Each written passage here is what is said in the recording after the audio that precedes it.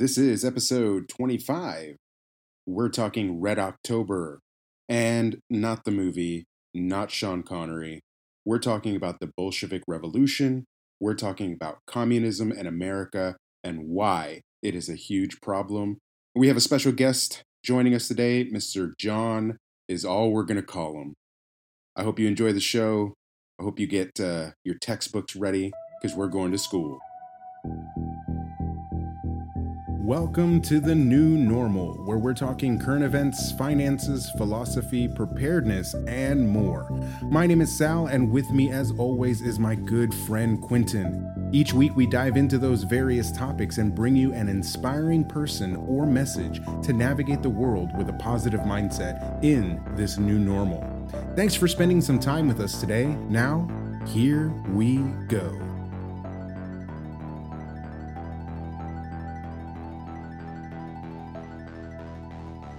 Everybody, welcome back to the new normal. My name is Sal. With me, as always, is my good friend Quentin. Say hi to everybody, Quentin. What's up, guys?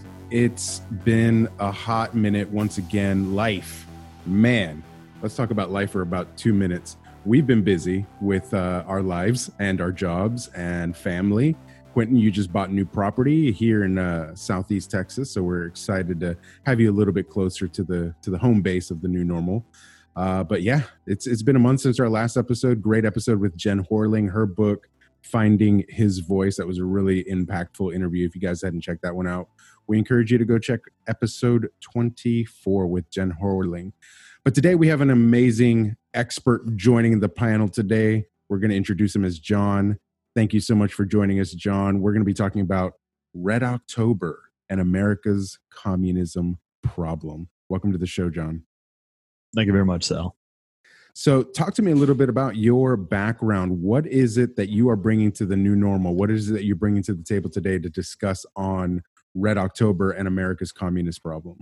So I bring a variety of personal experiences, familial experiences, as well as academic knowledge to this particular issue. Academically, I'm international politics and diplomacy major, focused on Eastern Europe and Russia, which is where we saw the manifestation of communism and applicable Marxism actually take root and create what has arguably been one of the biggest conflicts in human history. Outside of that, I personally am a researcher in things that involve communism, involve Bolshevism, Menshevism, all the other subsets of Marxist thought and theory. And then familially, I come from a Russian immigrant family that was first wave immigrant, also known as the white immigrant. We were Russian imperialists. My great-grandfather fought in the Tsar's army for a number of years in World War I, was severely wounded, was exfiltrated to a rear evacuation point, managed to convalesce and recover, and then after the collapse of the empire, continued fighting in the White Army in the north until he was wounded again and evacuated from Arkhangelsk to Finland, and then from Finland to England. I have a large amount of high-profile white movement individuals in my family, including Dr. Eugene Wotkin, who was executed with the Romanovs in Impiatov House in Yekaterinburg, as well as my great-granduncle, who was Vasily Georgiev Boldarev, who at one point in time was commander of all Russian forces in the White Army before he surrendered that duty over to Admiral Kolchak. That's a very extensive background. We appreciate that recap. What is it that really boils your blood, that you really want to get this information out there, and what you're seeing in America happening right now with it being October 2020? We're very close to an election. We're seeing a lot of civil unrest. We're seeing a lot of just chaos. And every day, it seems either the Congress, the Senate, or specifically today, Nancy Pelosi is looking for another way to get rid of President Trump. Are you seeing some similarities in the ousting of the czars in what's happening here in a Red October surprise situation? So I wouldn't draw a parallel between the overthrow of a monarchy by a populist front as opposed to a non-peaceful transfer of power between democratically elected parties and individuals.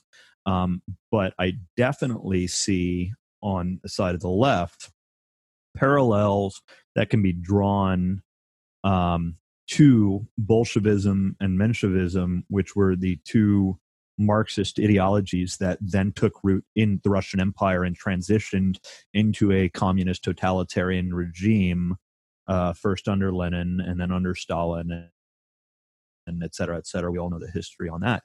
But the parallels that I would like to draw is in our political organs and political mechanisms of this country, we see a hard move to the left amongst Democrat party elected officials.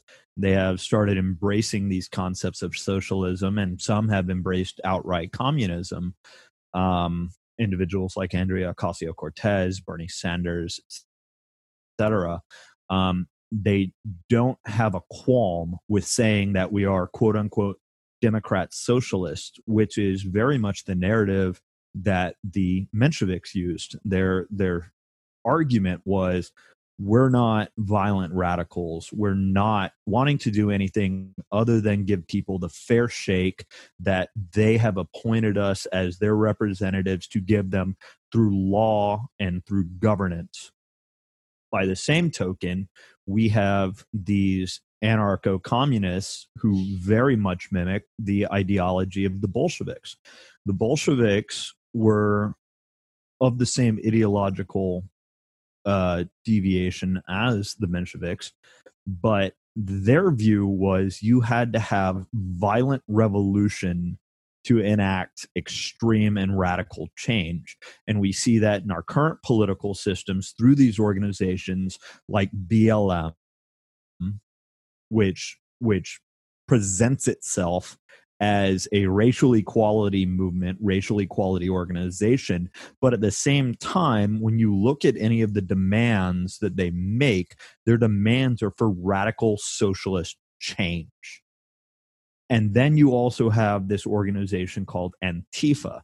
I will tell you that in Russia, the Second World War is known as the Great Patriotic War, and that was billed by the communists as a war against fascism, which it was for all intents and purposes.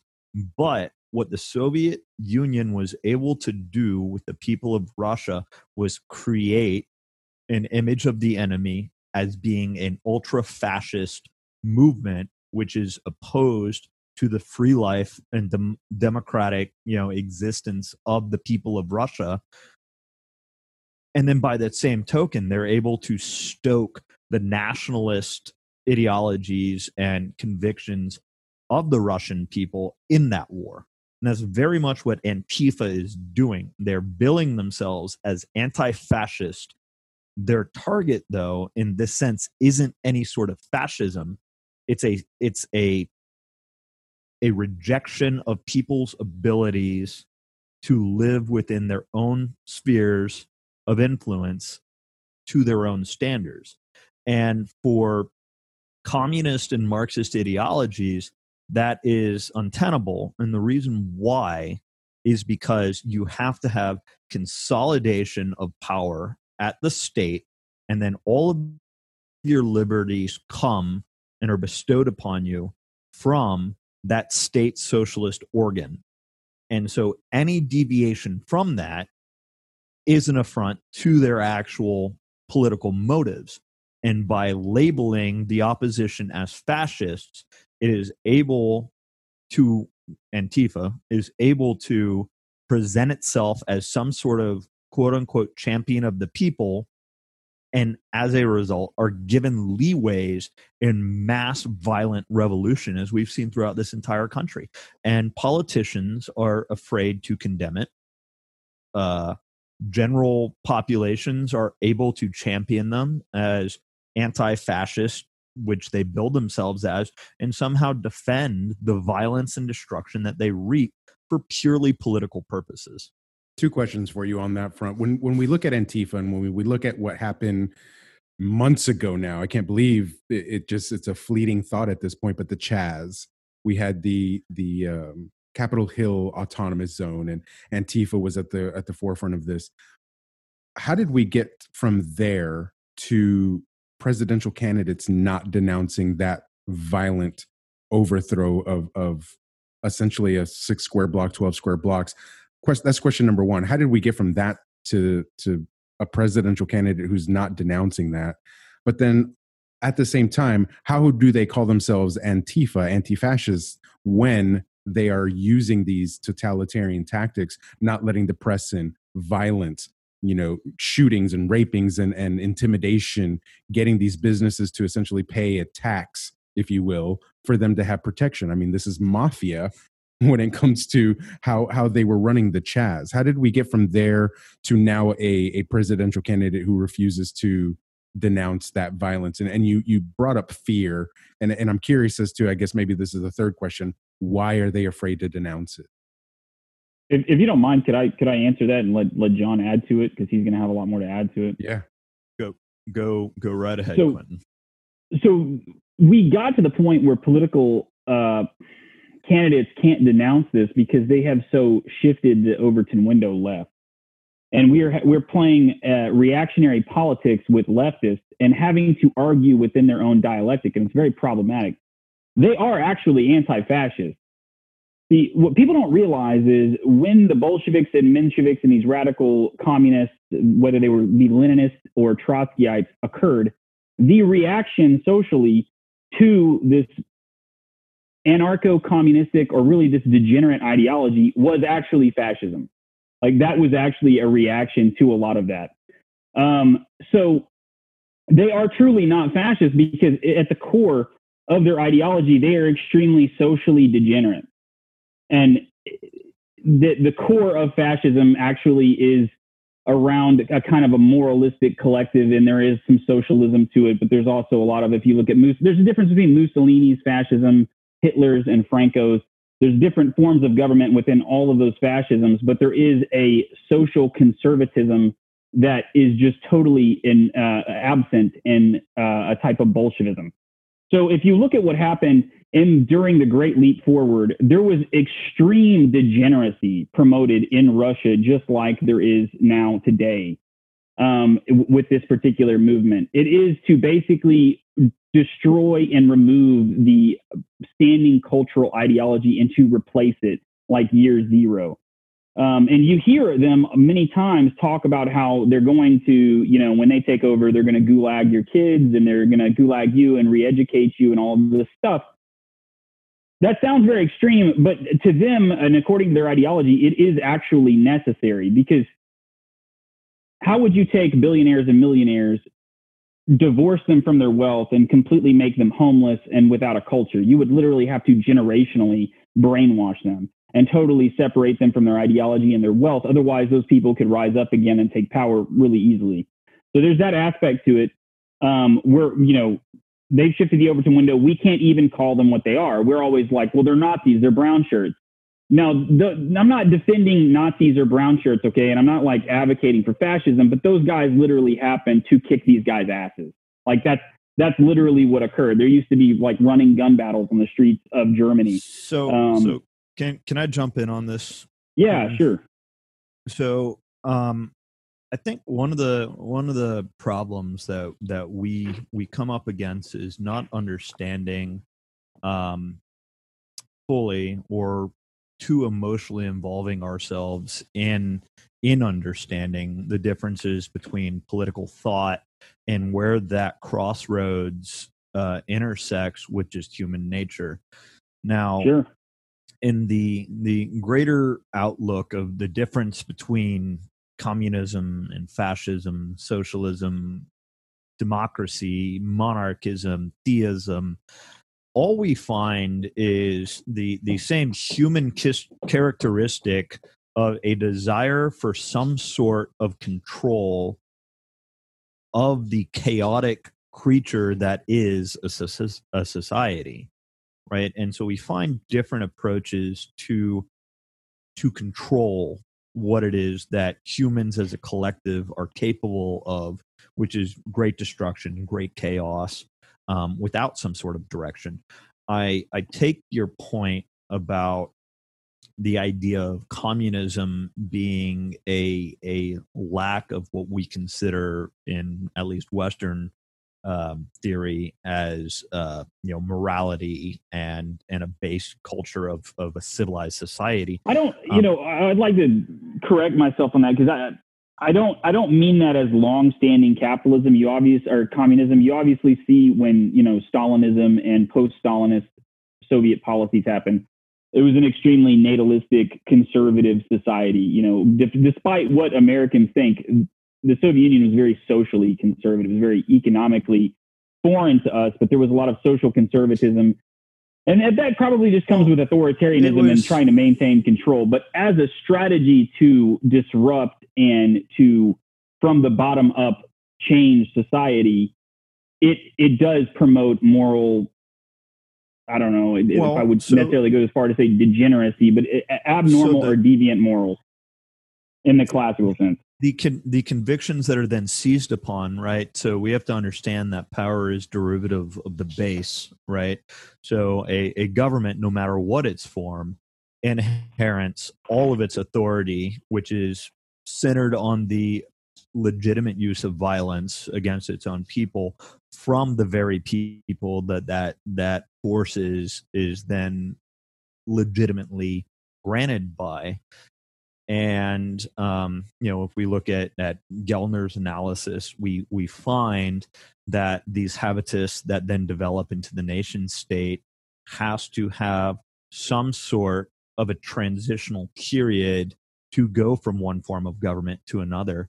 And I think that in the differences between fascism and democracies and everything that we had just mentioned previously, it's indicative of the society and culture in order to find what is the best angle to get the support of the populace. Now, when you see communist revolution and you saw the rise of communism throughout the 20th century, you find a very interesting pattern. What you found in that pattern were very previously agrarian, non-industrialized societies with very low education. And so in pitching your bid, basically, to those types of population, what spoke well to those populations was you have been under the thumb of your oppressors for so long, and now it is time for you to do whatever it is that you want to do to make yourself happy, and we are here to support that.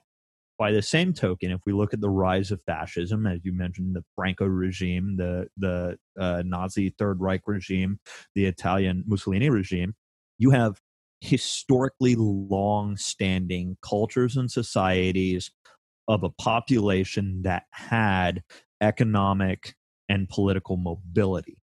And so when you try to sell your message of centralizing power to those people, you have to do what the fascists have always done.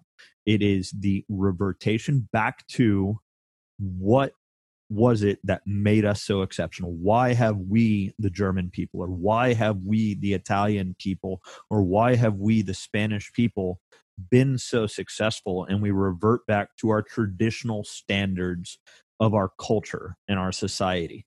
So I don't think that there is an actual ideological conviction from the top down saying fascists are going to be traditionalist, very moralistically driven, or that communists are going to be laissez-faire, go out and do as thou will. I don't think from the top down there is an actual conviction from the leadership that is true. Politics is always downstream of culture. Exactly. And this is going to the other question that Sal was asking, is why are we seeing this rise in violent polarization within our political system? And that's because the United States as a society and as a culture actually had fairly limited political mobility up until fairly recently. Yeah. And we are a young nation, but it wasn't until the second half of our nation's existence that we had full political mobility. And when you give full political mobility to a class who did not have it beforehand, whether it's non-landowners, non-taxpayers, African Americans, or women, you're giving a class that beforehand did not have political nobility new access to political authority. Yeah, people don't realize that. And when you do that, then it stands to reason that you will have a growth of the lefter-leaning political ideologies that then pander to that. That, hey, you were oppressed, you were held under, you were not allowed your rights by this establishment. And that's where you get leftist deviation in politics.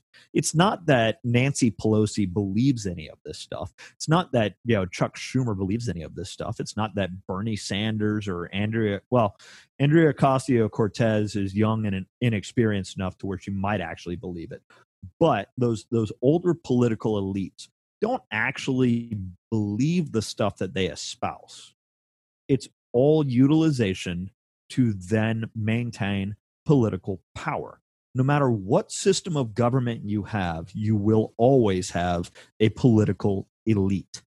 The only difference is in a democratized system, you have a political elite that must maintain power by populism.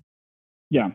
And people don't realize that until the late 19th century, men did not have universal suffrage. And we did not have full universal suffrage in this country until 1965. Absolutely. Before the late 19th century, less than 6% of the American population could vote. And I mean, that's pretty significant. Yep. People always talk about how this is the land of liberty and all that. And it is. You had individual liberties, and you had a Bill of Rights that came about after the Constitution. And you did have rights, and you could defend yourself under those rights, but you didn't necessarily have a voice.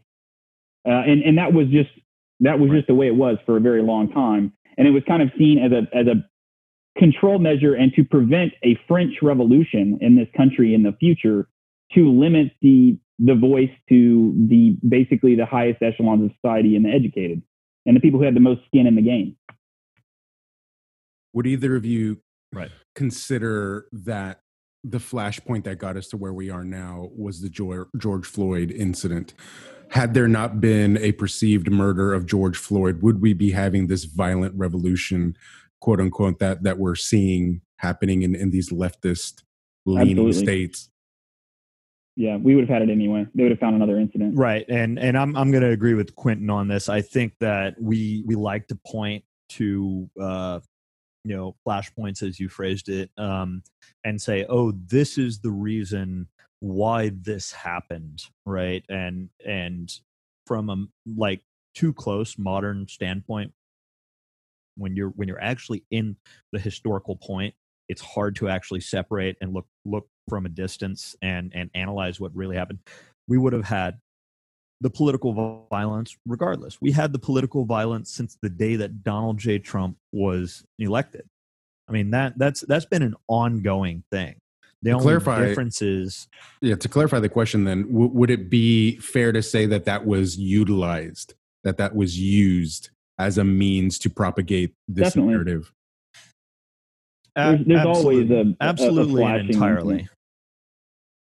Right. So you got to understand, when was BLM born as not the organization that we know it as today? Because it is an organization. It's an organization that is bankrolled, funded, and then bankrolls and funds other organizations. It is an established organization, and it is a fully politicized entity.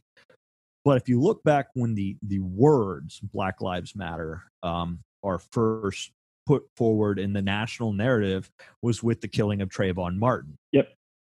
And a lot of people think it was Eric Brown or Trayvon. Trayvon Martin was killed by a Hispanic male that had no affiliation with government, had no affiliation. As a matter of fact, law enforcement on the voice recordings tells him to stop what he's doing, quit following this kid, we'll handle it. But that served as the catalyst that led to what is now this giant political movement of defund law enforcement, of redistribute wealth to the disenfranchised communities. And these are the narratives that they use, but that's not their objective. If that were their objective, they would not be burning down black neighborhoods. They would not be calling out and assaulting black political commentators like Candace Owen for being a race traitor because she has different ideology. No, the reality for these sort of movements, political movements, is to utilize people's emotions, hyperbolically expand on situations that then allows them to use emotion to drive a greater following from some sort of perceived victim class. And that's the exact same way that the Bolsheviks led their revolution.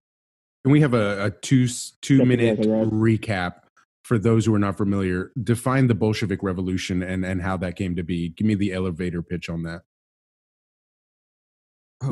Not literally elevator pitch, but I don't even know if you're talking me or Quentin. I was about to say. So, all right. So, what if I had to give it like the layman's understanding of what the Bolshevik Revolution, because there were numerous revolutions that led up to the actual final revolution, the 20th century revolution, not the 1905 revolution, but what wound up overthrowing the Tsar and the Tsar's government is a populist uprising that was propagated by economic distress, societal non-mobility, and an aggressive industrialization of a previously agrarian nation. So the long and the short is a political class of individuals, of intellectuals, was able to go about and spread to the masses that were undereducated or unfamiliar with the way that government worked, spread to the masses this concept of victimization. You have been under the thumb of the bourgeoisie for your entire lives. It is time for you to seize your rightful power. And your power is your control of your own labor authority. God, none of that sounds familiar. To a newly industrial. I would like to say this. None of that sounds familiar in what's happening around us right now. So what I said earlier, it wasn't somehow to defend, ultra right wing or fascists or Nazis or anything like that. The Nazis scare all of us, right? They killed a lot of people, but what you're dealing with is the biggest killer.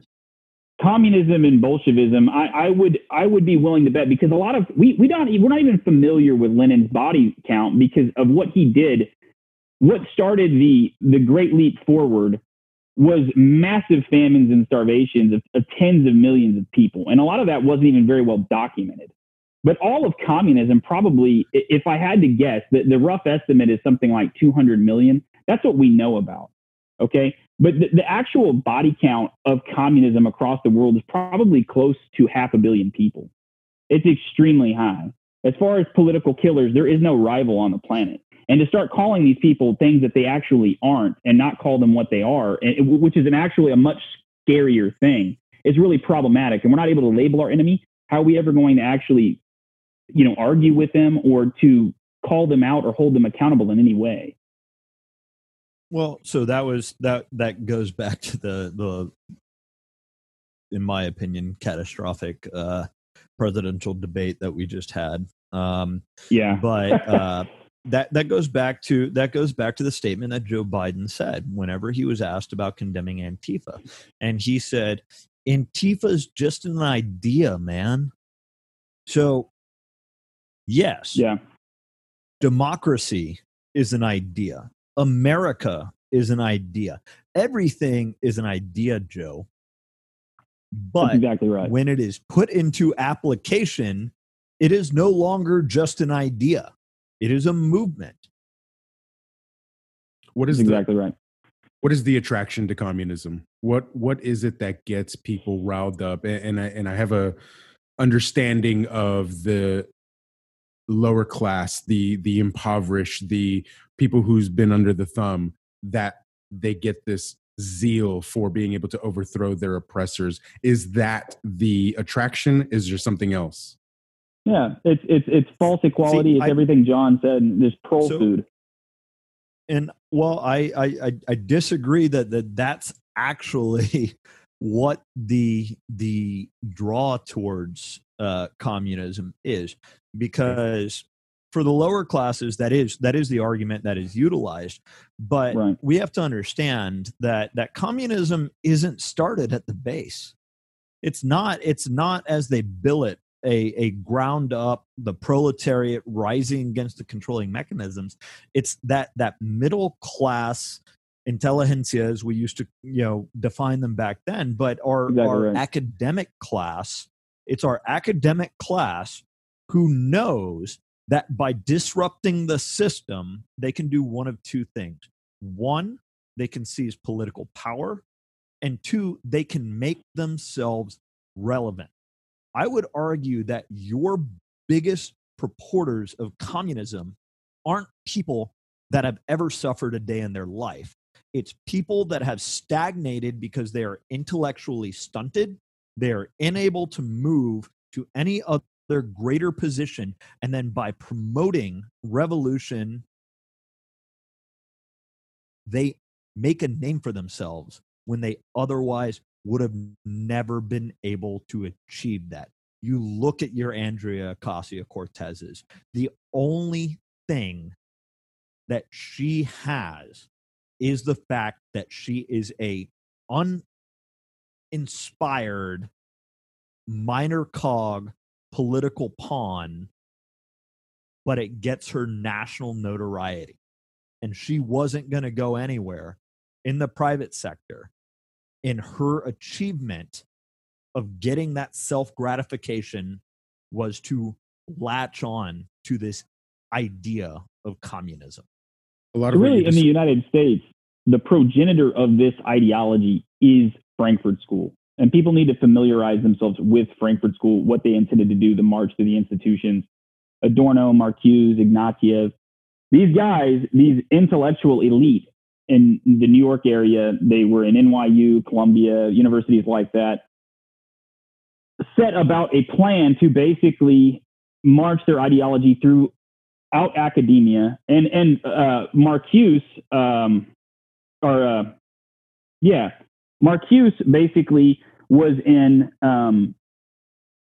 advertising, propaganda, that sort of thing, and established basically a campaign to, I don't know if I want to call it Freudianize, I think, but he was Freud's nephew, but it was a specific type of propagandistic psychology that he used in media to start to try to manipulate the masses through mass media. But that was, Frankfurt School came about in the 30s and it ended up here in the 30s, right? But I cannot remember what the progenitors, the actual Frankfurt School ideology were, but they do come out of Germany and out of Moscow, if I believe. I don't know if John knows who they were or not. I cannot remember who these guys were. The original thought leaders. It wasn't just Lenin, but it was these academics that surrounded themselves or surrounded him. So, again, this is a very difficult thing to understand the point of origin of what was able to take root in Russia, right? We have to understand that none of this Marxist communist theory was organic to Russia. It was all imported. It was all imported by the academic class, right? And to understand how it found root in Russia, which I feel like I'm going off topic because this is more of a history lesson than it is a political science lesson, and I don't know if I should delve down that rabbit hole to answer your question. Well, so in short, what you had the entire emancipation of the serfdom of Russia happened by Tsar Alexander III, which is why he's known as Alexander the Emancipator. And that occurred actually about the same time that the emancipation of slaves occurred in the United States, happened the mid 19th century. And what we got from that was we had a rural population of uneducated laborers that were then given, to some varying degree, their own individual control over their lives, over moving, over what they want to do for a living. And then the Russian Empire tried to address the secondary issues of emancipating a population.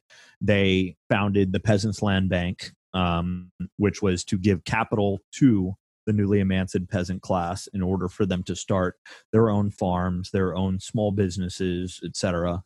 And then the second thing they did was they started an expansive system of education networks in state-run public schools that allowed enrollment for the lower class peasantry, right? You know, the myth is that it was the Soviet Union that founded the education system of Russia, which has made Russia one of the most literate nations on the face of the planet.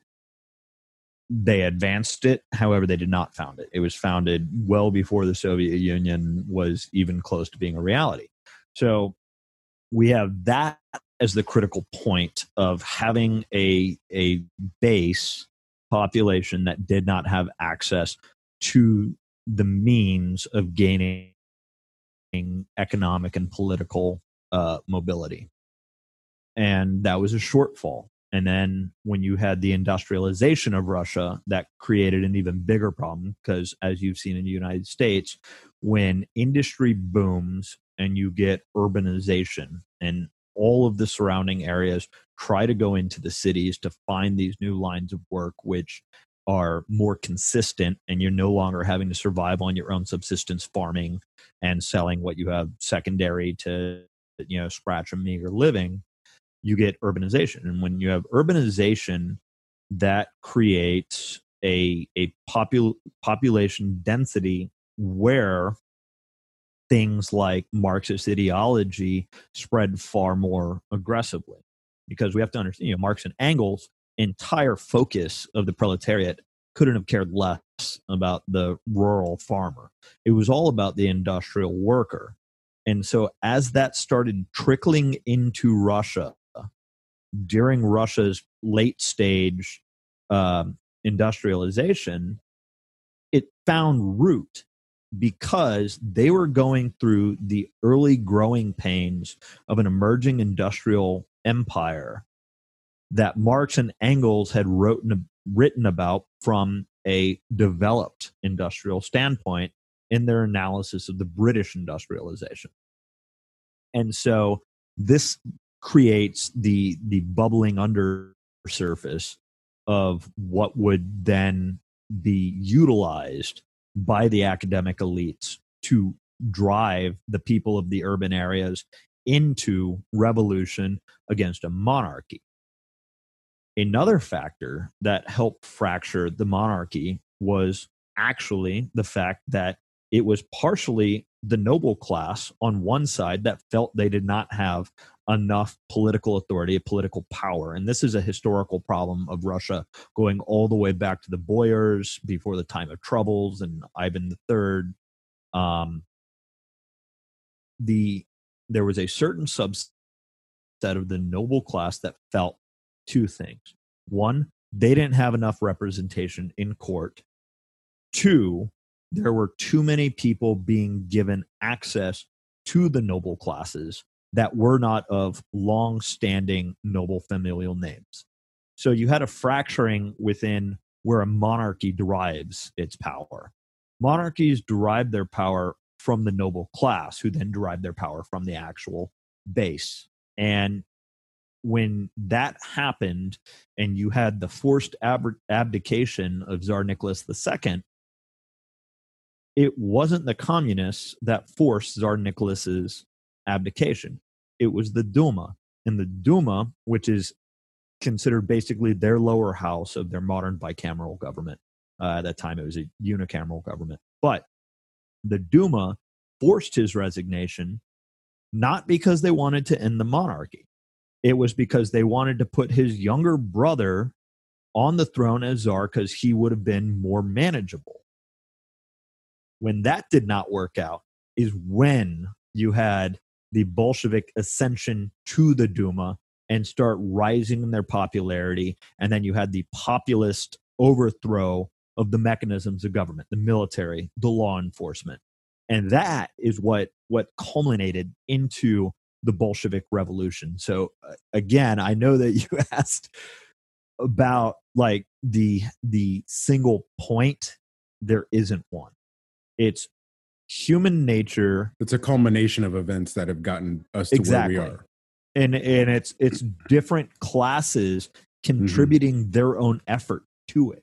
A lot of what you described, I was just going to say, a lot of what you described really, I mean, to put it in a relevant context, a lot of what you just described sounds like what we saw in Portland. We had this upper middle class, maybe even higher middle class white individuals who took up this cause, and not a single black person that I could see. Maybe there were a few. I'm not going to be use hyperbole on that, but it was mainly white people in Portland rising up in this Chaz, in this autonomous zone, that were using the BLM movement to then continue to further propagate this communist manifesto, this communist agenda. So a lot of what you're seeing is history repeating itself. And what is it that we can do? What is a call to action for patriots, if you will, that are looking to truly,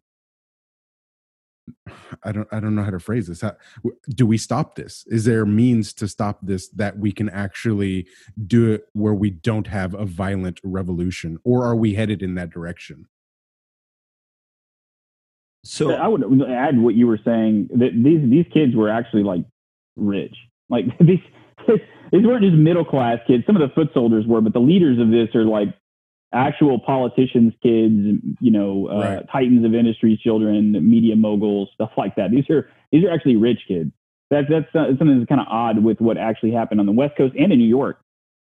But to add to what John was saying, also, like what we're seeing here is a breakdown in authority in a political power vacuum that is allowing for a similar circumstance. So I like the point that you made about the children of titans of industry, because if anybody knows anything about communist Marxist theory and history, Engels was the son of an extremely, extremely wealthy industrialist. Engels came from massive, massive industrial wealth. So it's funny because that kind of lends credence to the old mantra that is thrown about of, rough men breed good times breed weak men breed hard times, and the cycle then repeats itself. And there's absolute historical, observation that you can do that also supports that thought process and that cycle. But in regards to your question, Sal, I had a couple of points, if I remember exactly what your question was. So the point about revolution, and this might be the cynical side of me, but Americans are far too soft for large scale revolution, which I don't think is a bad thing. Revolution is not good.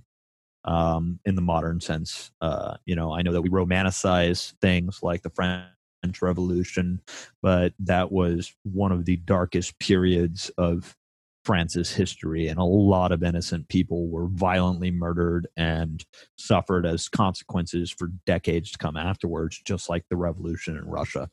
For the most part, revolution is not a good thing. So I don't think that we can avoid a revolution, because I think, honestly, there will not be what we know as a conceptual term of revolution. You'll have political violence outbreaks. Most of it will be centralized in urban centers. As we've been seeing, if Donald Trump is elected, you will see a spike in political violence for sure. If Joe Biden is elected, I think you are far less likely to see political violence because of the different theories, the different ideological deviations of the two sides, right? Again, we're talking about the difference between Bolshevism and other political thoughts. Bolshevism is for the violent revolution, and that has not become the mainstream of the left. Going back to my very early part discussion at the beginning of the podcast about the difference between Menshevism and Bolshevism, that's a smaller portion, but it does exist. And if Donald Trump wins the election, I would be willing to bet that you will see an increase in political violence coming from that subset of leftist ideology. We've talked about this a couple of times on the show, where you have someone like Joe Biden and Kamala Harris being on the ticket for the Democratic Party. And it would seem as though, and again, this might just be my perspective because of where I lean, but they're not good candidates. They're not viable candidates. And it would seem to me that it would almost be the plan to have him reelected, him being Donald Trump, so that we can have this revolution of violent overthrow. That's my cynical point of view of maybe that's the point. We want to have Donald Trump reelected so that we can have and propagate this violent overthrow. Well, you're far more cynical than me if that's your viewpoint. I think that ineptitude of political party management is what gave us a ticket, Biden Harris. We go back to 2016 and we look at the elevation of Donald Trump to the presidential ticket for the Republicans. I mean, my God, you had the exact same conspiracies going on the other side.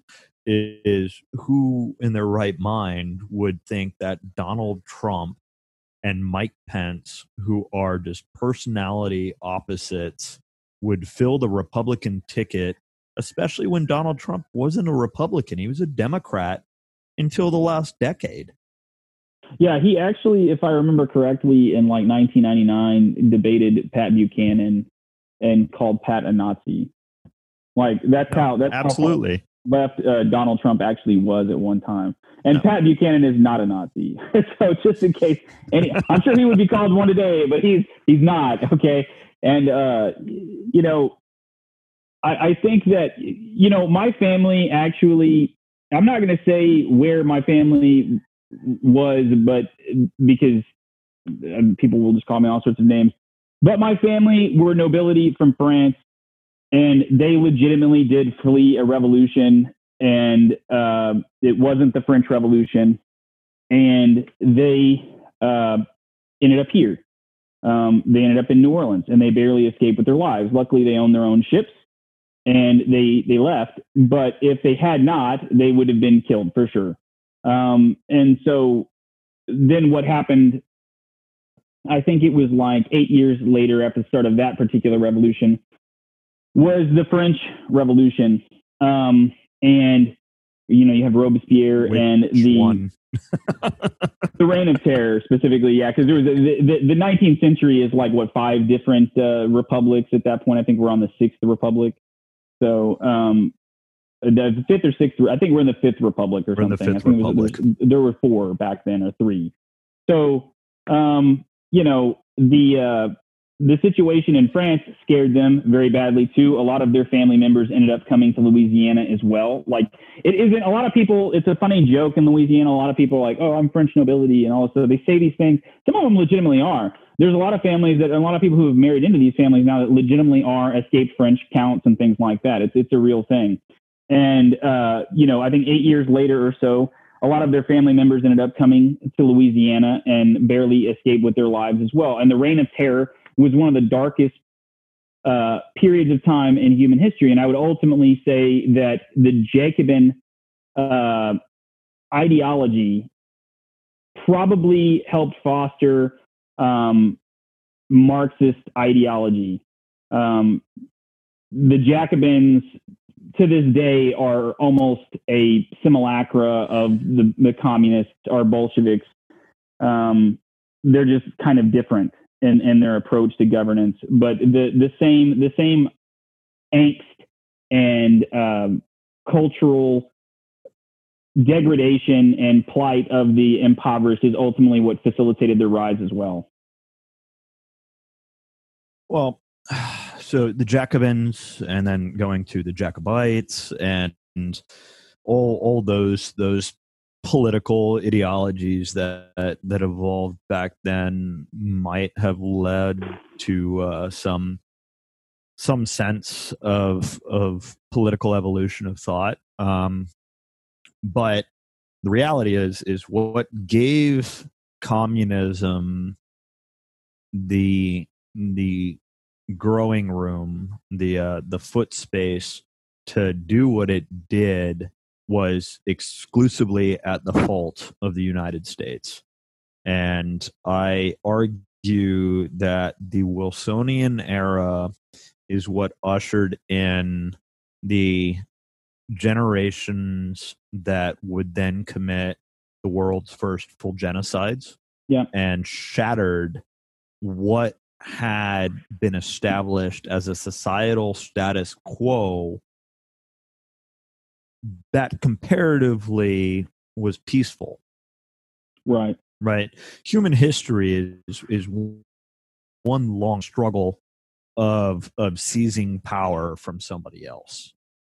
No point of human history has ever been peaceful.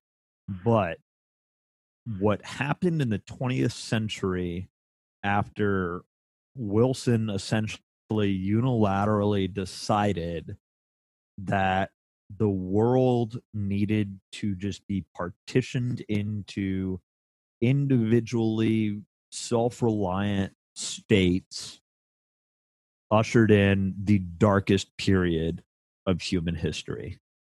And ultimately, what's so funny is a lot of people feel that this movement and this angst is coming out of the American political left. And don't get me wrong, it is political leftist ideology at its core, but ultimately it isn't our government or people in government that are promoting, Black Lives Matter or Antifa or cancel culture or tranny story time. It's literally being funded by NGOs, big banks, and big capital like Procter and Gamble, Unilever. So I wildly disagree with well, hold on. I'm going to come back. I'm going to come back around. So ultimately, the same group of people that are funding these things did actually fund the rise of Bolshevik thought leaders in Russia. The same groups in American banks did that as well. A lot of Bolshevik money came from New York, and that kind of ties in with the whole. A lot of these kids that are leading these movements happen to be the same people's children. So, but yes, it still is political, and it still is coming from the political left. But it is actually, look. The things that the NFL, the NBA, all these things that are angering you, they are actually coming from corporations at this point. And these corporations are infiltrated by leftist agitators. So, fundamentally disagree that it does not come from the political arms of the right and left, and it does. It flows both No, ways. it totally does. What I'm basically saying is it's political and big capital working together at this point is what I was trying to say. Well, so again, though, and I guess that would lead to a whole nother topic is where does capital and politics diverge? I would argue that it doesn't. As a matter of fact, I would argue that our great nation that we live in, that I am proud to have served, and I am proud to be an American. Our great nation wasn't a revolution founded on altruism. No, right? We can look at our founding fathers, we can look at our founding doctrines, and we can understand that a lot of it was capital motivation.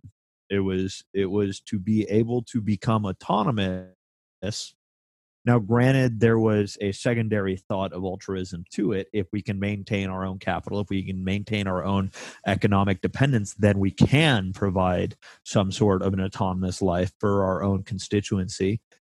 But again, the original ideas of revolution weren't founded because our founding fathers got together and were like, hey, we're tired of old Georgie telling us what to do.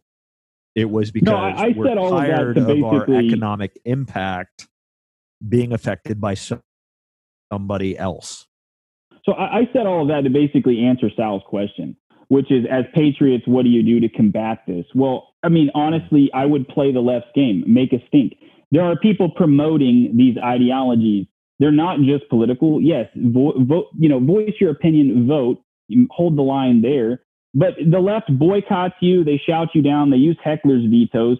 I'm not saying to use the same tactics, and I'm not saying to be violent, but stop buying their products, stop watching their television, stop watching their programming. If they're making you suffer and forcing you to do these things, make them suffer financially. You can shop elsewhere. You can use different products. You can basically turn off the television, and you should at that point. And that's one of the ways that we can basically fight back as patriots. You don't have to do the same things and engage in the same violence and engage in the same behavior as Antifa. You shouldn't. You don't have any sort of apparatus of support behind you. You will just be smacked down, and you will go to jail, and rightfully so. The things that Antifa are doing are anarchy and murder, and it's violence, and those are crimes, and you're going to be punished under the law. Just stop turning on your TV. Stop being complacent. Stop buying the products that spit in your face. Stop giving these people your money, and they will stop funding these movements. They won't have the capital to do so. Aren't we at a point, though, where some of these larger capital entities are very far left and there isn't competition that can fairly keep up with what's happening? I don't know if that dives into a completely different topic, but they're all it's related. harder now. I can't go, but in my small town, to Walmart.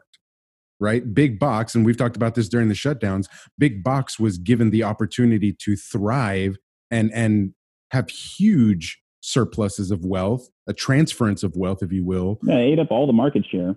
And the small businesses, the small restaurants, the small entities, the small business owners were left out to dry. And how do we, quote unquote, boycott some of these things when there is no competition? And if there is competition, it's silenced in such a way. It's silenced in such a way that people don't want to speak up. I mean, just here locally, we have politicians and local officials that are scared to speak up because they go to church with, the opposition at the same time. And, that opposition happens to have a louder voice. How do we get past that? Do we get past that? And I guess that's where it goes to my cynicism of, aren't we just headed to that huge boiling point, boil over, where there will be the next American Revolution? I don't know that will necessarily have to take place. I would love to explore this as a legal, opportunity or perhaps strategy. But ultimately in society, if you are out protesting and someone comes and shouts you down, I've talked about this on the other podcast when we talked about the internet and how basically what the big tech companies are doing is ultimately like a technological heckler's veto, and basically using your own money to silence you, which is illegal. We established this in the Lyons laws back in the 1920s. But at some point, if money is free speech and somebody basically just drowns you in their money to silence you, I would argue if you were engaging in some sort of a protest in the public square, whether it be the courts or a battle over public access, and someone just basically silences you through mass amounts of capital, at some point, if we're not differentiating money and free speech, it does become a heckler's veto. And it basically does silence an entire class of people. You could have a class action against that group. I don't know what that point looks like. I don't know how the silent majority could go about establishing that as legal precedent, but I do feel like that door is open. So in regards to this, we've now reached a point where my practical political philosophy takes one approach, and then my philosophical political philosophy takes another approach. And it's kind of directed back towards one of the earlier periods or segments of the podcast that we talked about, was the concept of mob rule is fairly new in this country. When you give political access to a massively underinformed populace, and we saw a rise in the polarization with the whole early 2000s vote or die, get out and vote kind of movements, is you have people that become politically active that haven't, one, the foggiest clue how politics and government is run. Second, don't understand why they need to vote for certain different levels of government. And this is an argument that I had with somebody the other day, is far too many people give way too much importance to the executive election. You know, the presidential election is the most lauded and talked about and promoted and divisional election in our nation's, quadrennial cycle. I had that conversation with my wife just the other day. She doesn't want to vote for the president, but I told her the local elections. Yeah, for the average American, your president is irrelevant. But as we have pushed this, we have started trying to legislate more authority at the top that then gets delegated out to the states.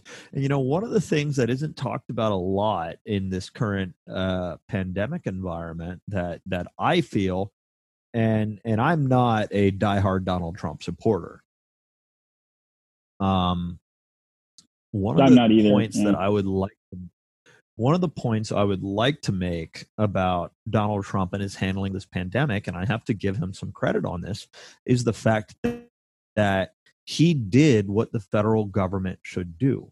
Said, we have resources, we have means, we have everything that you need to support you, but you as the governor needs to make the decision on an individual level what is best for your state, and we will help support that. Granted, some governors shit the bed, excuse my French, and did really stupid things. Other governors kind of said, "Inshallah, we'll see what happens," and went about business as usual. And I think that is a huge, to somebody that is accused on almost a daily basis of being a power-hungry, just totalitarian dictator. That took a massive amount of restraint to not take federal overreach and go to every single state and say, you're going to do what I tell you to do, which is the exact opposite of what Joe Biden and Kamala Harris have said they would have done. I would like to say this, though, about the whole situation. No, go ahead, John. Finish. I'm sorry. There's a delay. I apologize. I was just saying. So I would applaud the president on his restraint that he showed, but also give him credit on what he did. And he, even though the political narrative says didn't listen to scientists or he downplayed the severity of it, is really irrelevant, because actions are more important than words.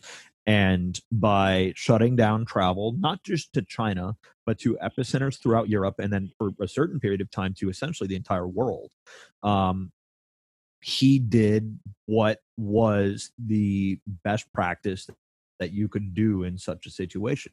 He mobilized industrial powers production clauses and acts within our Constitution to reach and fill shortfalls that were predicted by medical professionals, which thank God did not come to pass. But holy hell, Ford Motor Company was manufacturing ventilators. Black Rifle Coffee Company's, liquor distribution was making hand sanitizer.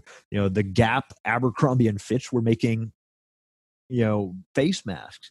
And this is something that he was able to do, and he did at the federal level to support state governments as they approach the issue from their own. Not to mention the mobilization of federal assets such as hospital ships and field hospitals and military medical personnel, et cetera.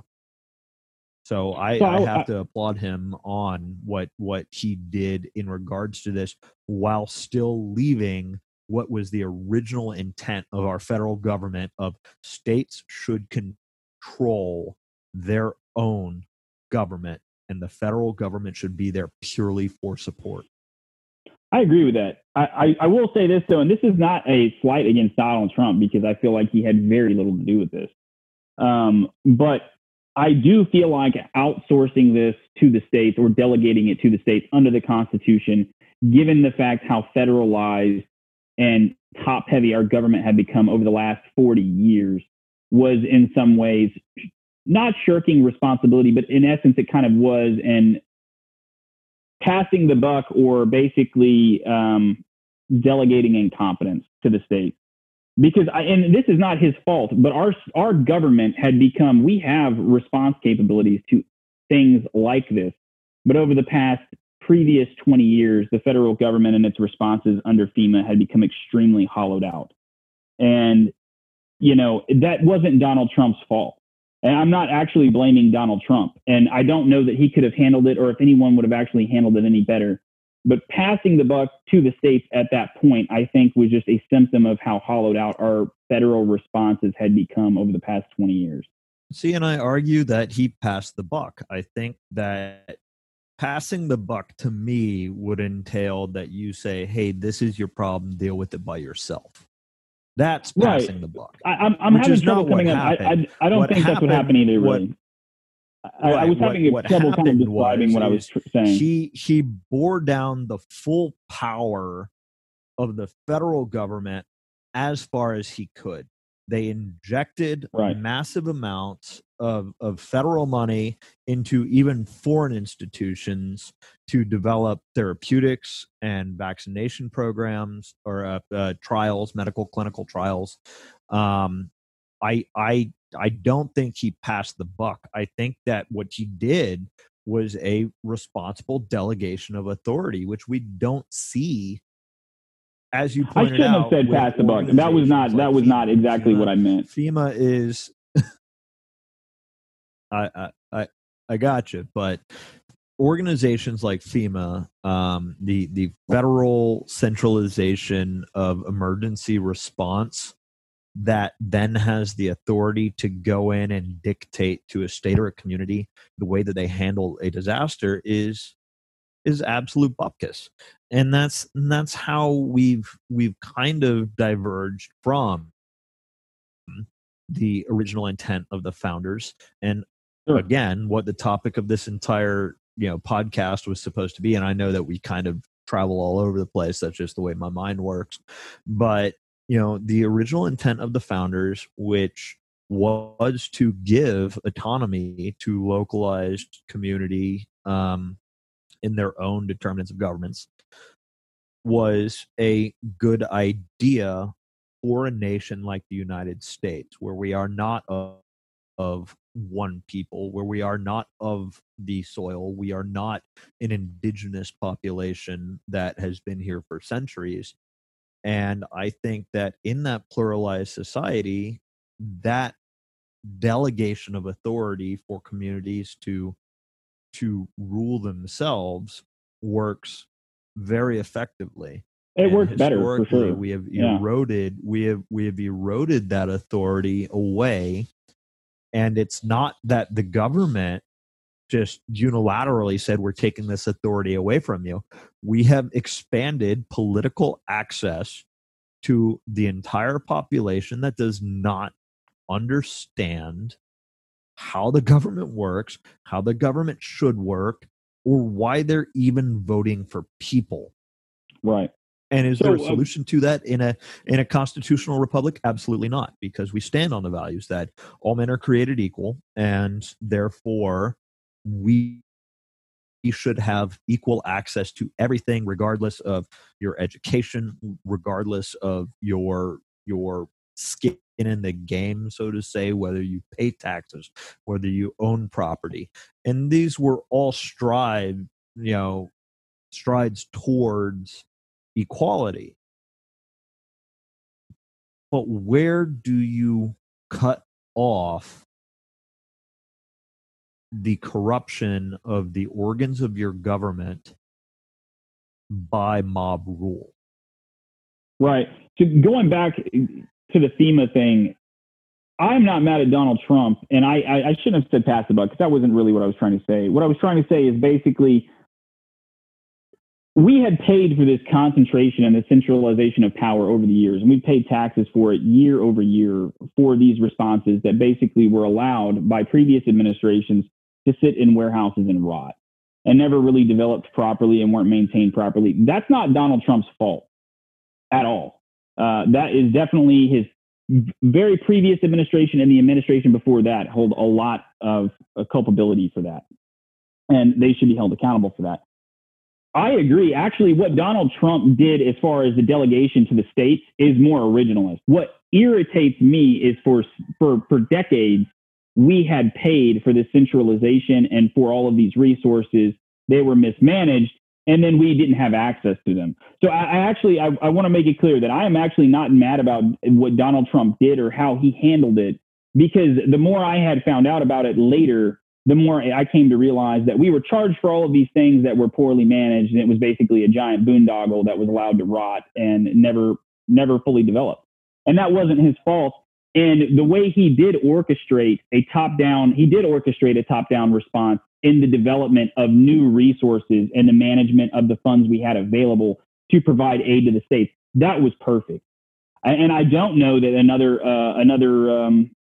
official would have been able to pull it off the way he did.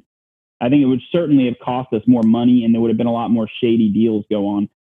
But what irritated me the most is, like I said, just how our tax dollars, billions of our tax dollars rotted and were unavailable for distribution. I mean, and by the same token, now that we're putting dollars, this is one of the things that I do have to critique the administration, and it was 100% because of just political capital. They didn't have the political capital to not do it. We did add another couple $1 trillion to our deficit because of this whole, which I think has been a wild overreaction for something as benign.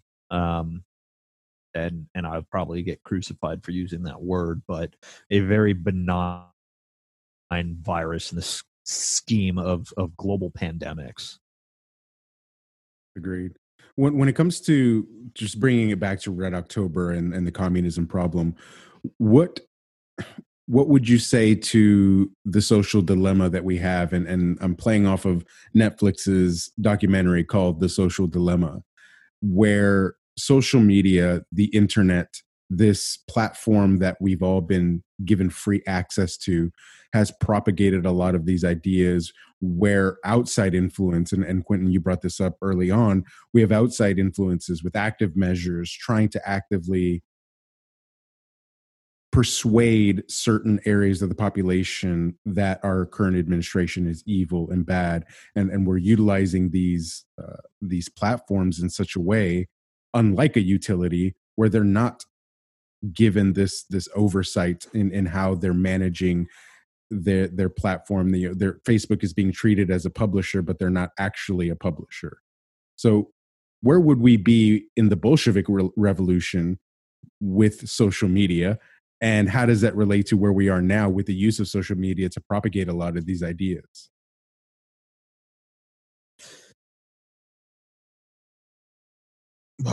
Okay, that's again, you've got a great ability, Sal, to point to something that is complex and has so many different factors that tie into understanding it, understanding the transition to it, and then understanding a transition out of it. But it's not a single factor in where we've gotten to. So human communication has just evolved in leaps and bounds in the last 4 or 5 decades, right? I mean, having outside actors able to influence the majority of our population on a daily basis through things like social media, or even visual media is new in the sense of the cyber community. But the concept of disinformation, propagandizing, and trying to reach out to a population is not new. I mean, that's as old as warfare. And yeah, I mean, geez, you've now we just have automated bots to do it for us. Right, exactly. You have your cell phone. I'm unfamiliar with the documentary that you're speaking about. I'm personally very anti-documentary. I don't watch documentaries. I prefer to read books because it's easier to cross-reference. There was definitely an agenda to that when you think about the platform that was giving you this documentary. When it comes to Netflix actually being a streaming service.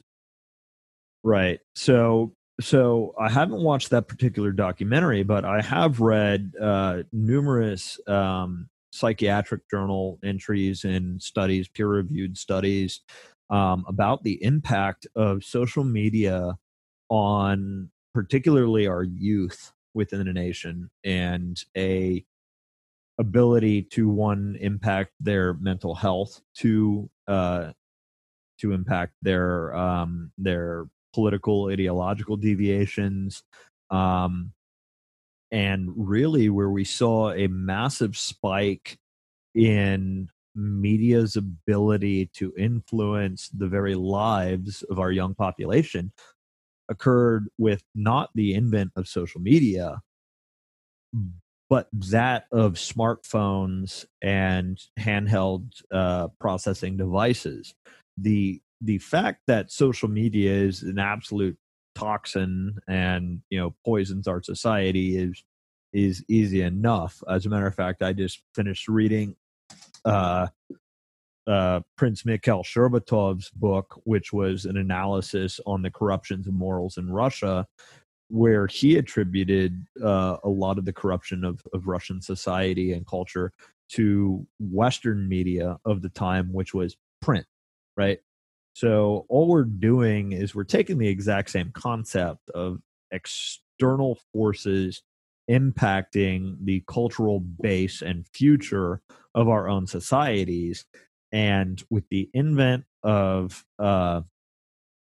social media as well as handheld processing devices, you have continual exposure to the exact same thing that historically has always impacted societies and cultures, right? The spread of information. Well, the social media is so unhealthy because of the dopamine feedback loop that it creates in the mind and how it makes people's attention span shorter, and they want to receive a similar reward for the same action, but exert less effort time over time, and it creates a really lazy and kind of impatient, impulsive society. And what it's doing the mind. Well, that goes towards really instant gratification. Right? It is. It's just instant gratification, and that's our entire culture. It is. Yeah. I would say something also really scary. That's modern society, and that's not just the United States. I mean that's modern humanity. When I lived in sub-Saharan Africa, one of the ongoing jokes that I had with a lot of my colleagues when I was working over there was, I get better cell phone reception here than I do anywhere in the United States, and I'm out in the middle of nowhere in the Zambezia province of Mozambique. So it's a entire global impact, not just our society. That's absolutely right. How do we combat that? I mean, there's now a growing trend of decompressing and unplugging, and that has its virtue behind it. But are we so far gone in the social media aspect of our information being or even disinformation being propagated. How are we to combat that? And how do we get to the non-fake news? How do we continue to educate our peers and our colleagues that are only seeing one side, truly one side? They're not looking at both sides. They're not having these conversations. They're not having dialogue. It's my guy versus your guy. It's red versus blue. It's black and white. There is no gray. I mean, honestly, we've seen this before in history. This isn't anything new. We're just literally, they're developing a really basic kind of serf-like proletariat that just feeds off of instant gratification and sound bites. Like there was the crier in ancient medieval time, and he would just go out in the square and just cry headlines basically and give people what the king or whatever their duke or local earl or whatever wanted them to hear. And that's how people behave. And if people were illiterate and were coming up on functional, illiterate society pretty soon. I think that we're kind of headed towards that same type of person and that same type of mentality. Ultimately, what allowed that society to break out was increased literacy rates and education. And you had the Renaissance and Enlightenment period. You had a shrinking of society, kind of a whittling down, so to speak, and a heavy selection pressure due to environmental causes. And this is like a really long diatribe about this, but basically, I don't think people are actually going to break out of this. I think that you're going to have to see a next stage in human evolution before people become aware that they even have a problem and have the tools and the means to fight back against something like this. And you're going to look at things like neural net, genetic modeling, things like that in the future, and that's going to be basically the escape. So, again, your face was priceless.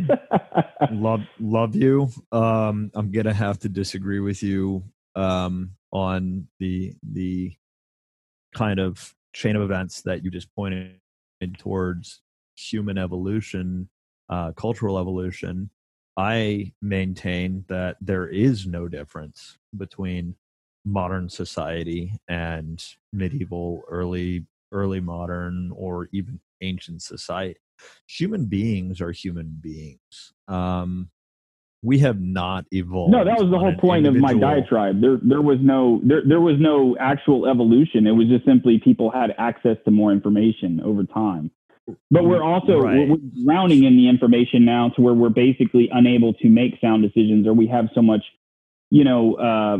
counterintelligence, or we have so much propaganda thrown in our face, nobody can really make sense of it. So it's functionally, and we're going back. Well, so we're going back to where I diverge from you on our beliefs here. Again, whether you're drowning in information or whether you're completely uninformed is irrelevant. The relevancy is who has access to political mobility. And to me, if you want to resolve this in answering Sal's question, if you want to resolve why people care so much and why people take the time to spread what essentially is an echo chamber of, I feel this way, therefore I'm going to spread the exact same message that I hear from anybody else to reaffirm myself. If you want to stop that, one, that's just human nature. There's nothing new about that. That's just the way it always is. That's there's no way to stop reification or anything like that. Came into existence. Yeah. That's how philosophy evolves, right? When you look at our academic system, and that's all it is a giant echo chamber of doctoral candidates echoing whoever the hell their dissertation board agrees with. But if you want to stop that just regular attribute of human nature, you have to limit who is able to impact grand change within your society. And I just think the way society is going sounds like I don't think that that's possible. I don't think we're going to eliminate universal suffrage. No, it's not. Well, so it's not That's why it's not I'm saying possible to move beyond. I mean, it would be harder. So it would be harder to eliminate universal suffrage than to so anatomically, alter man. All right. So I disagree with that assessment. I don't think that you will ever change human nature. I do agree with you that in certain nations, certain societies, you will never be able to restrict the access to political influence Right. in a meaningful way, right? And this isn't some archaic thought process of your skin is this color, you shouldn't have access, or hey, you don't have $1 million in the bank, you shouldn't have access.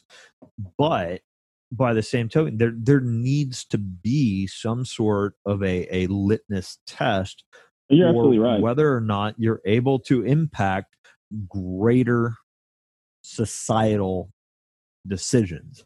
And that is absolutely true of the United States. We will never, ever, ever be able to reach that, and nor should we, because that's not the foundations of our society.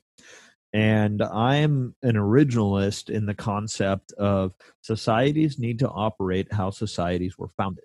Well, originally, this society expressly prohibited universal suffrage. I mean, those are amendments to the Constitution that allowed for that. You're right. And as far as that, they limited it, and then they defined what a man was. Right. But if you read the body and the intent of the Constitution, right, and I'm not a living document believer, but the projected spirit of what America was would prohibit you from ever reverting to any sort of regressive strategy politically. But in other parts of the world, that's not the case. And I agree with that. And what we as Westerners continually, again, going back to my academic background, which is Eastern Europe and Russia, we've always viewed those parts of the world as backwards because they deviate towards a sort of restricted access to political movement. And I think that in the grand scheme of things, if you want to help correct the modern global society's infatuation with getting in other people's business, let other countries, let other societies run their business how best they feel like running their business. And I think that would resolve a large portion of our own internal political issues. If we didn't have what Russia's doing, what China's doing, what the EU's doing, what Mexico and Canada are doing, we did not have that broadcasted in our media on a daily basis, I think a lot of people would just kind of tune out of the international executive level political dialogue. I think they would start focusing back on where it's important. And where it's important is your municipal elections, your county elections, your state election. Get out of other geographic localities' businesses and start dealing with your own localized problems. You see that, we're so 30,000 foot view that people don't see that, entire groups of people are using their resources to change local elections for DA and county judge and sheriff. You have a massive amount of like Soros money and that sort of thing all across the country that are basically just turning local governments on their head overnight during these giant elections. And people aren't paying attention to it because it's always this 30,000 foot view. The executives, all that matters, even though we're in a weak executive country. I feel bad because the host raised his hand like he had a question, but this is his show. No, it's our show. It's like, Sal, did you have something you wanted to do? And to clarify, it is Quentin and Sal. But no, it was just a matter of, does that become a slippery slope? And if my understanding of what you were describing is correct, if we are to limit certain, if we are to have a criteria for which government is able to be influenced, does that create a slippery slope of heading into communism where it is only left up to a corrupt body of individuals, the elite, the intellectual, the people who would put you under their thumb? I don't think that's an accurate definition of communism. Okay. Again, No, every I would single form of government is a hierarchical structure of political elites. The difference comes from who gives the authority and the power to ascend to that class of political elites. Communism is what we're going towards, right? The communist ascension to the political elite, right? Because obviously communism isn't a how do people get in power? It's what do they do once they get into power? But the system of communism and how people ascend to that power is what we're deviating towards, which is mass mob rule from a fairly uneducated term, air quotes on uneducated, but uninformed populace that is driven by emotion and sentiment, by a good public speaker, or in Donald Trump's case, a poor public speaker that just nails the critical, the critical points that elicits the emotional response from the voting class. I mean, that's moving towards communism. What I proposed is more towards authoritarianism, or and I'm not promoting authoritarianism, right? I'm giving you a political like direction, but more towards an authoritarianism, not necessarily an autocratic authoritarianism, obviously not a theistic authoritarianism, but more towards a I would argue some sort of an economically driven federalist society, right? Where your international. You mean like originally? like we were right? We were basically originally. Exactly. Right. Yeah. Right. Constitutional. Right. The Articles of Confederation, speak broadly towards this. The only problem is on that fateful day when old Benny came out and they said, what did you give us? And they said, a republic, madam, if you can keep it. I think that there was obvious hesitation in the idea that, okay, when you give a doctrinal basis for expansion of political access to everyone and anyone, this is what you get. Yeah. Hold on to your butts. So to give you some credence to what you're saying, because I agree completely. Actually, the Constitution was wildly unpopular when it was enacted. People think it was a very popular document. It was wildly unpopular. It was wildly unpopular with the yeomen. They felt they had better, more localized representation under the Articles of Confederation. There was a mass amount of treachery that went into the Constitution, and there was some very shady games played to achieve it. Jefferson and Patrick Henry were left out of it until the very last minute, where they could not grandstand and say anything about it. And it was intentionally kept from them. And after the Constitution, you actually have full-out rebellion several times. And the Bill of Rights, which is what everyone thinks the Constitution is, was an afterthought. It was a complete afterthought, and it did not come for a couple of years later because of the rebellions that were actually occurring. So there's a lot to what John is saying is absolutely true. And to go back a little further in history, let's talk about like your dread sovereign. The idea of the dread sovereign, the actual native dread sovereign has no reason to sell his people out to any interest, foreign or domestic, because it weakens him. The problem with the British aristocracy was they were alien sovereigns with claimants on continental Europe, and they were using the United States and Britain as a resource colony to strengthen their holdings on the continent. These were alien families. It started with the Plantagenet. Well, it started with House Norman. Then it continued with the Angevins and Plantagenets. I don't want to talk too bad about them because a lot of those people are my actual ancestors. On down, and then you have the Stuarts, right, who are native, and that's also some of my ancestors. And they were native Brits, and they were very British nationalists, and you had an agitation, an external agitation in the form of the Roundheads from the continent to basically then overthrow the Stuarts. Also, they were Catholic. They ended up being Catholic anyway. But this was an external coup against this resurgence of native rule in Britain. Then you had Hanovers take over, William Orange of Nassau. Progress to the Hanovers. Hanovers are now in charge. They have claimancy to continental holdings and basically did not speak English, were not English, did not represent the interests of any Englishman, whether it be on the island or in the colonies.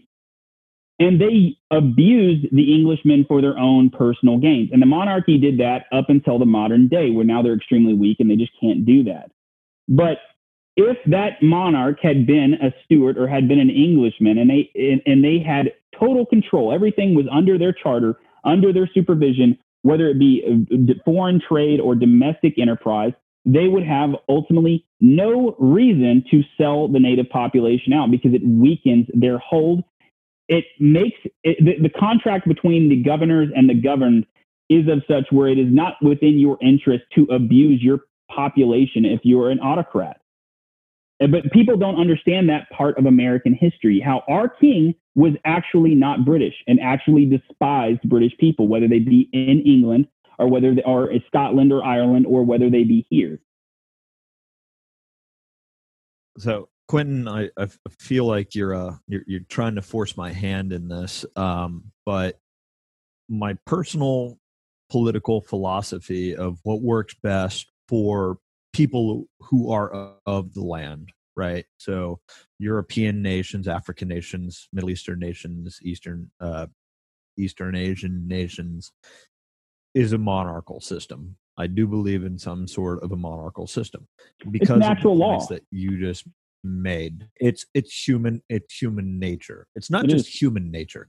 It's just animal nature, right? Yeah. We look at the systems of how every single species exists, but there are certain restraints that I think need to be assigned. I do not believe that the British monarchy is really even a legitimate monarchy anymore. They're not. My studies and in my circles of monarchist thought, they're not viewed as a monarchy. But we have seen a resurgence of monarchy. And I was just sitting here, I had an afterthought, and I was thinking back to when I was talking about the Russian Empire and the expansion. I think I said Alexander the Third was the one who emancipated the serfs, and I would like to correct that for anybody that is fact checking this. It was Alexander the Second, Alexander the Third's father, who emancipated the serfdom in 1855. Anywho, going back to the concept of monarchism and why we're actually seeing a resurgence of monarchist sentiment, not in the measurable sense that you would say a populist wave, but in a measurable sense to where the Albanians had a national referendum to reinstate Crown Prince Laika only, I want to say 7-8 years ago. And he lost the referendum by less than 10 points from outside sources. I was about to say, yeah, he lost because of outside influence. Sources. Yeah. Well, so outside, I don't agree Poland, that he lost because I don't agree that the referendum failed to pass because of outside sources. But what I am pointing towards is outside sources say that there was internal government kind of influence that pushed it almost a point of standard deviation. So there's still kind of the jury's out on whether or not the Albanian people voted for a reascension of the monarchy. We look at a country like Luxembourg, who has now essentially gone back to an autocratic monarchy. I mean, it's fascinating how the people willfully surrendered all the checks and balances to the Grand Duke of Luxembourg, or Archduke. I don't know. If you're elite, societies tend to use weird phrases. Right. If your elite, your financial elite in a nation are not beholden to that nation in a very real sense, and they want to climb the tower of power, so to speak, they will seek external influence to do that. And they will basically sell out the native population to achieve their goals, whether they be financial or political. Without that top level check on their power, they will do that. So in an effort to tie this back to Porcell's initial opening of this entire dialogue, because I could go on all day about my own political philosophies, but to tie this back to Sal's and what we saw as the desperate demonization of monarchies during the Wilsonian era, which led to the rise of communism throughout the first or the conflict between the first, second, and third worlds, was a legitimate campaign of disinformation or slightly skewed information. I don't know if you want to consider it fake news. I think that term is well beaten and murdered into the ground. But what it was the early onset of what we now experience in our current political systems. The utilization of media and expression of radical ideology to polarize people based on emotions.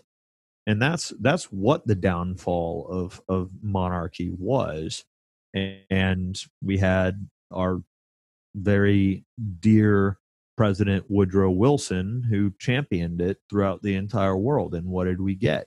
We got 7 genocides in less than 100 years. We had numerous international wars, large-scale international wars, all because we, as Americans, had our original doctrine, took that, manipulated it sometime around the mid-19th century to mean something else, and then expanded our international influence to then project our misunderstanding of our own original intent across the world. And as a result, the world turned into chaos. We're seeing a lot of that. Excuse me. We're seeing a lot of that, just that chaos manifesting in this upcoming election, and with it being less than 30 days out, 25 days away, what are your predictions, John? What are you seeing happening in the patterns that our 2020 has given us, where you think it's going one way and holy crap? Sal, if I gave you a prediction, I mean, I don't physically think I can give you a prediction, but what I could say is I would probably be less surprised by the second coming of Christ than the actual outcome of what's going to happen in this election. Because we'll have you record 2 then. One is the winning prediction, and then one is the wrong one, and we'll make sure that the right one gets aired. Okay. So, all right. So I will put it this way. I will put it this way. And all indicators that I've studied from political science standpoint has deviated towards a lack of people being truthful in regards to when polling entities contact them or evaluate them or tabulate their data in any sort of way. So I think that it is not outside the realm of possibility that we are going to see exactly what happened in 2016 happen again in 2020. Polls, I just was listening to Quinnipiac report, I think has Biden by 16 points. But this time, 2016, they had Hillary Clinton for similar points. I think that we don't have the understanding of the political environment well hammered down to where we can make accurate predictions. I think that polling is going to, political science as a whole is going to have to readjust its way that it does its metrics in evaluating outcome. So I would not be surprised by a Donald Trump victory, nor would I be surprised by a Joe Biden victory. I know that is kind of a cop out, but no, it's very accurate though. So the one thing that I have talked to with some of my quote unquote libertarian friends, because you are seeing a rise of just social media spread of third party candidate Joe Jorgensen. What I would really not be surprised by is if we see a repeat of the Ross Perot Bush 41, where a thin margin of error swings to the Democrats because there is a disenfranchised center right community that votes for a third party candidate. Yeah, that's very true. That'd be really tragic. I actually don't think that a lot of right-leaning people and a lot of conservatives, for whatever reason, they're tending towards libertarianism, and I don't really think how they understand. They just don't understand how bad for them that actually would be. They have no idea where that political ideology will actually take the country, and it's not what they think. Well, I argue that it's actually an absence of political ideology. It is. Libertarianism stood for something at one point in time. So libertarianism at one point in time stood for originalism, right? I was a libertarian. I used to campaign for Ron Paul back in 2008. I was an original libertarian. I used to identify as one. I used to identify as one as well. Years and years ago. And I did. I walked away from that party because it became... It is a societal leftist, anarchist movement. It is a leftist movement ultimately, and it is morally bankrupt. It is not a society. Yep, far more left leaning than most libertarians understand. Yeah, it is not a society again, I would want to raise children. It would frighten me to raise a child in that society. Democratic Party. The Democratic Party no longer stands for democracy, and the Republican Party no longer stands for republicanism. So I don't think anybody should be shocked or surprised by that. Actually, the one party that has stayed pretty close to its guns is the Communist Party. So I have to give them credit for all 3,000 of their registered followers. They have maintained their convictions and stuck to it. So, Comrade Bernie, more power to you for at least. On paper, staying stuck to your convictions. Hopefully that fourth beach house works out for you.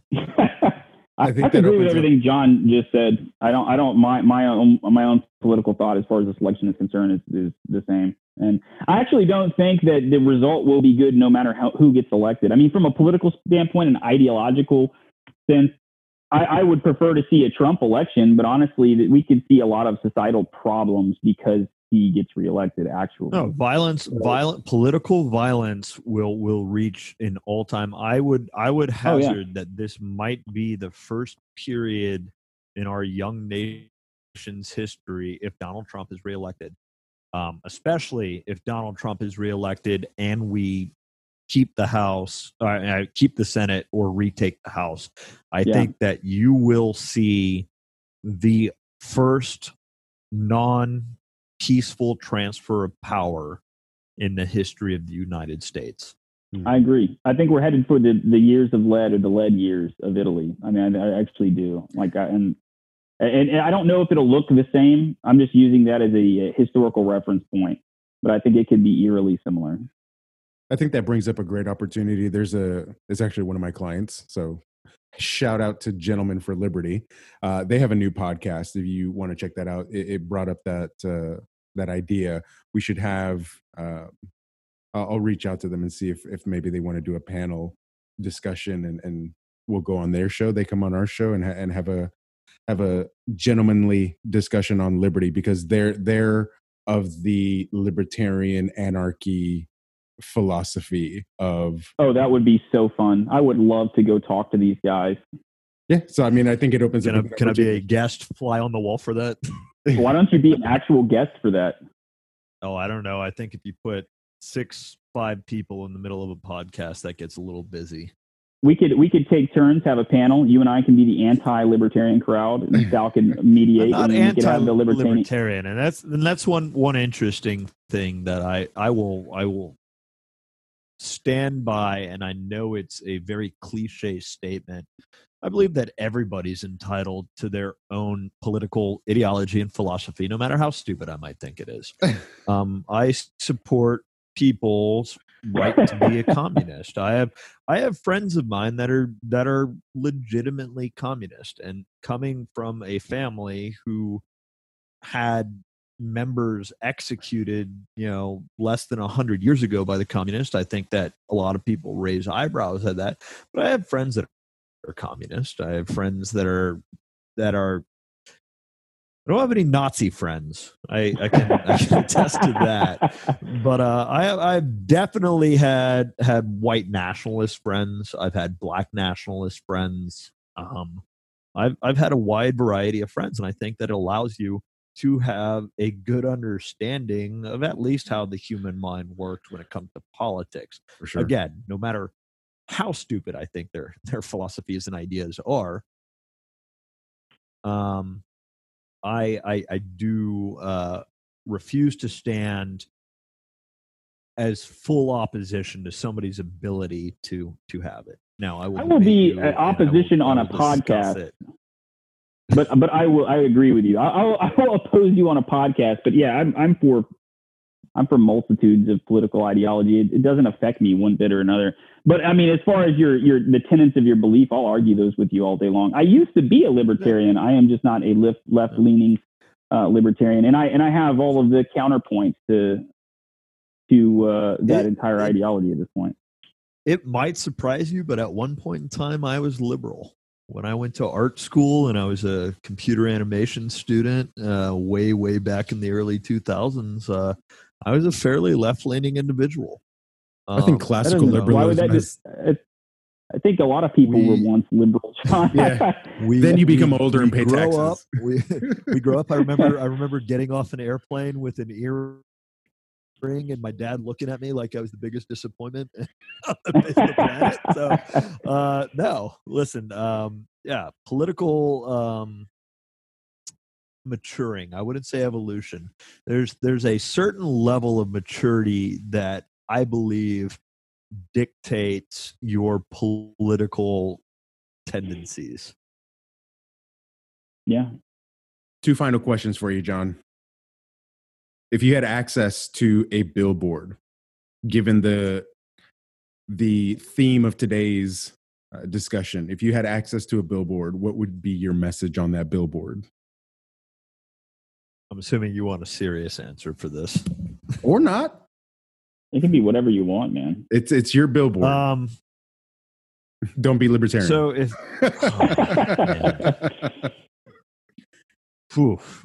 well, so 2 takes, because I enjoy kind of skeptic comedy, dark humor in general. In the face, that's up my alley. In the face of death and destruction, you have to laugh at it. So I would like to think that in reality I would post something along those lines. But in the context of this conversation, what I would post is I would take all of the socialist and communist regimes, and I would put them on a blackboard with red letters with the name of the regime and then the body count from that regime. Powerful. Yeah, Mao was 600 million? I think it was closer to 200, but I think the actual tabulation would probably be about 500,000 or half a billion. Collectively 600 million.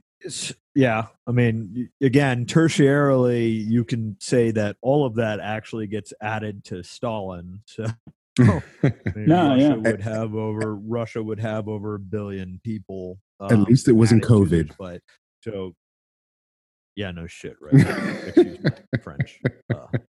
And that's going back to what we originally talked about. This is why I want to call out communism and Bolsheviks for what they are, murderers. Entirely. And it's so I went on a rant the other day on a different social media platform that none of y'all have because you don't write Russian or speak Russian. But I was on a different social media platform the other day, and I went on a tirade against an American political commentator who essentially justified the murder of the Romanov children as just a part of progress. There are communists that get off on that, and they literally relish in that murder. I did not get upset because the same time while the Romanov children were being murdered, my great uncle Eugene was also murdered with them in the exact same basement. It's recorded that he tried throwing himself in front of the children to protect them. I did not get upset because my own family member was murdered that night. What appalled and shocked me was the callousness that somebody could talk about the murder of children. And that I think is really one of, going back to what Quentin said, your divisions on morality, because there's no such thing as universal morality. I had this conversation last night with a Serbian and a Kosovar friend of mine, which, as you can imagine, was a pretty interesting dialogue. But we were discussing universal morality, and it doesn't exist. But for any modern human to just callously dismiss the murder of children, I think you have to have a certain level of just cynical detachment from what we as human beings have achieved and are capable of achieving, which means that, to me, you are the most regressive form of life, and you are not in it to make anybody's lives better, no matter what your political platform claims. And I find communists and Bolsheviks are very much on that line of their level of just anarchically driven cynicism towards their fellow man really undermines any insincere message that their political platform promotes. Yeah. Final question. In the context of this conversation, what is the new normal for you? I don't know. The Gestapo might come kicking in my door. I remember when the when the first lockdown happened, I think I threw back-to-back crawfish boils in consecutive weekends at my house with plus 40, 50 people.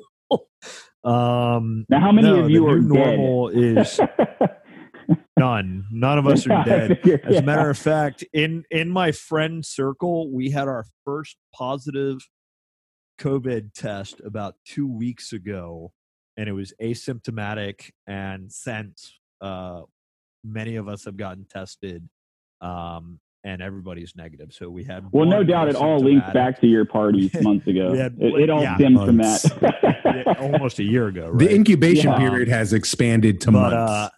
But no. So, right, flatten the curve, flatten the economy, flatten the potholes in my driveway. I really don't care. We're flattening everything. That's going to be my mantra if I ever run for president. It's going to be flatten everything. Flatten communism. No, so the new the new normal for me is actually living my life as I always live my life. I've got my dog. I go fishing. I go hang out with my friends. I watch Aggie football, beat the hell out of whoever. We don't change our normal.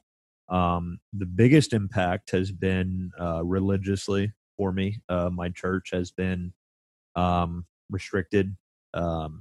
And if my priest listens in on this, he's probably going to roll his eyes and be like, you're the most inconsistent congregationist that I have. But be that as it may seem, it did impact our church community. And as one of the few Russian Orthodox churches in Texas, that's a pretty critical thing. Outside of that, I don't like wearing face masks. It messes up my mustache. I have found that the natural curl of my mustache has been somewhat depleted by mask wearing. That's sad because you have a very elegant mustache. Those are the two biggest impacts to my new normal. Awesome. John, thank you so much for the time that you've spent with us, educating the audience, myself included, the history of Red October, America's communism problem. We look forward to your predictions either coming true because you gave us two. Yeah, I took a very political stance on that. So you can't. But there's no other way to call it. I mean, honestly, from an educated point of view, you gave the most educated opinion you could. Coin toss. You know, I mean, that's how we should determine our executives from now on. Sal, you're onto something. We should just say, this is who we pick. This is who we pick. Flip a coin and go get on with life. Or a boxing match or MMA or something. That'd be fun. Well, that would be interesting because that would change the demographics of who parties put forward. Yeah, right? You'd have like Chechens. You'd have guys like Chechens. Manny Pacquiao. Well, you can't go find. You have to be naturally born. In the United States as part of the president, right? That's one of those. But we would raise Chechens political. We would have an enclave of Chechens we'd raise in the mountains in the Rockies. Chechen breed farm. Chechens here. Yeah. Hey, all it takes is one needs to be born here, and then we raise them as a Chechen in the mountains. I am sure that Russia would gladly export you every Chechen that exists in their sphere of influence. So you're right. You would probably get some pretty Drowning big support Chechens. from Vladimir Putin on that one. The great thing is there's only a few million of them. So yeah. John, I just want to acknowledge you one last time. Thank you for your time. Thank you for your knowledge and your wealth of information that you brought to the table. We appreciate you. As for our audience, thank you for listening. We intend to stay as consistent as possible as Quentin and I's schedule allow it. We want to continue to bring these great interviews and these great conversations to the forefront. Wherever you are listening to us on iTunes, Spotify, please do rate, review, and subscribe. We hope that you will check out the website at newnormalpod.com. You can check out all of our back episodes there, and of course on iTunes and wherever you download your favorite podcasts. As always, stay safe and welcome to the new normal.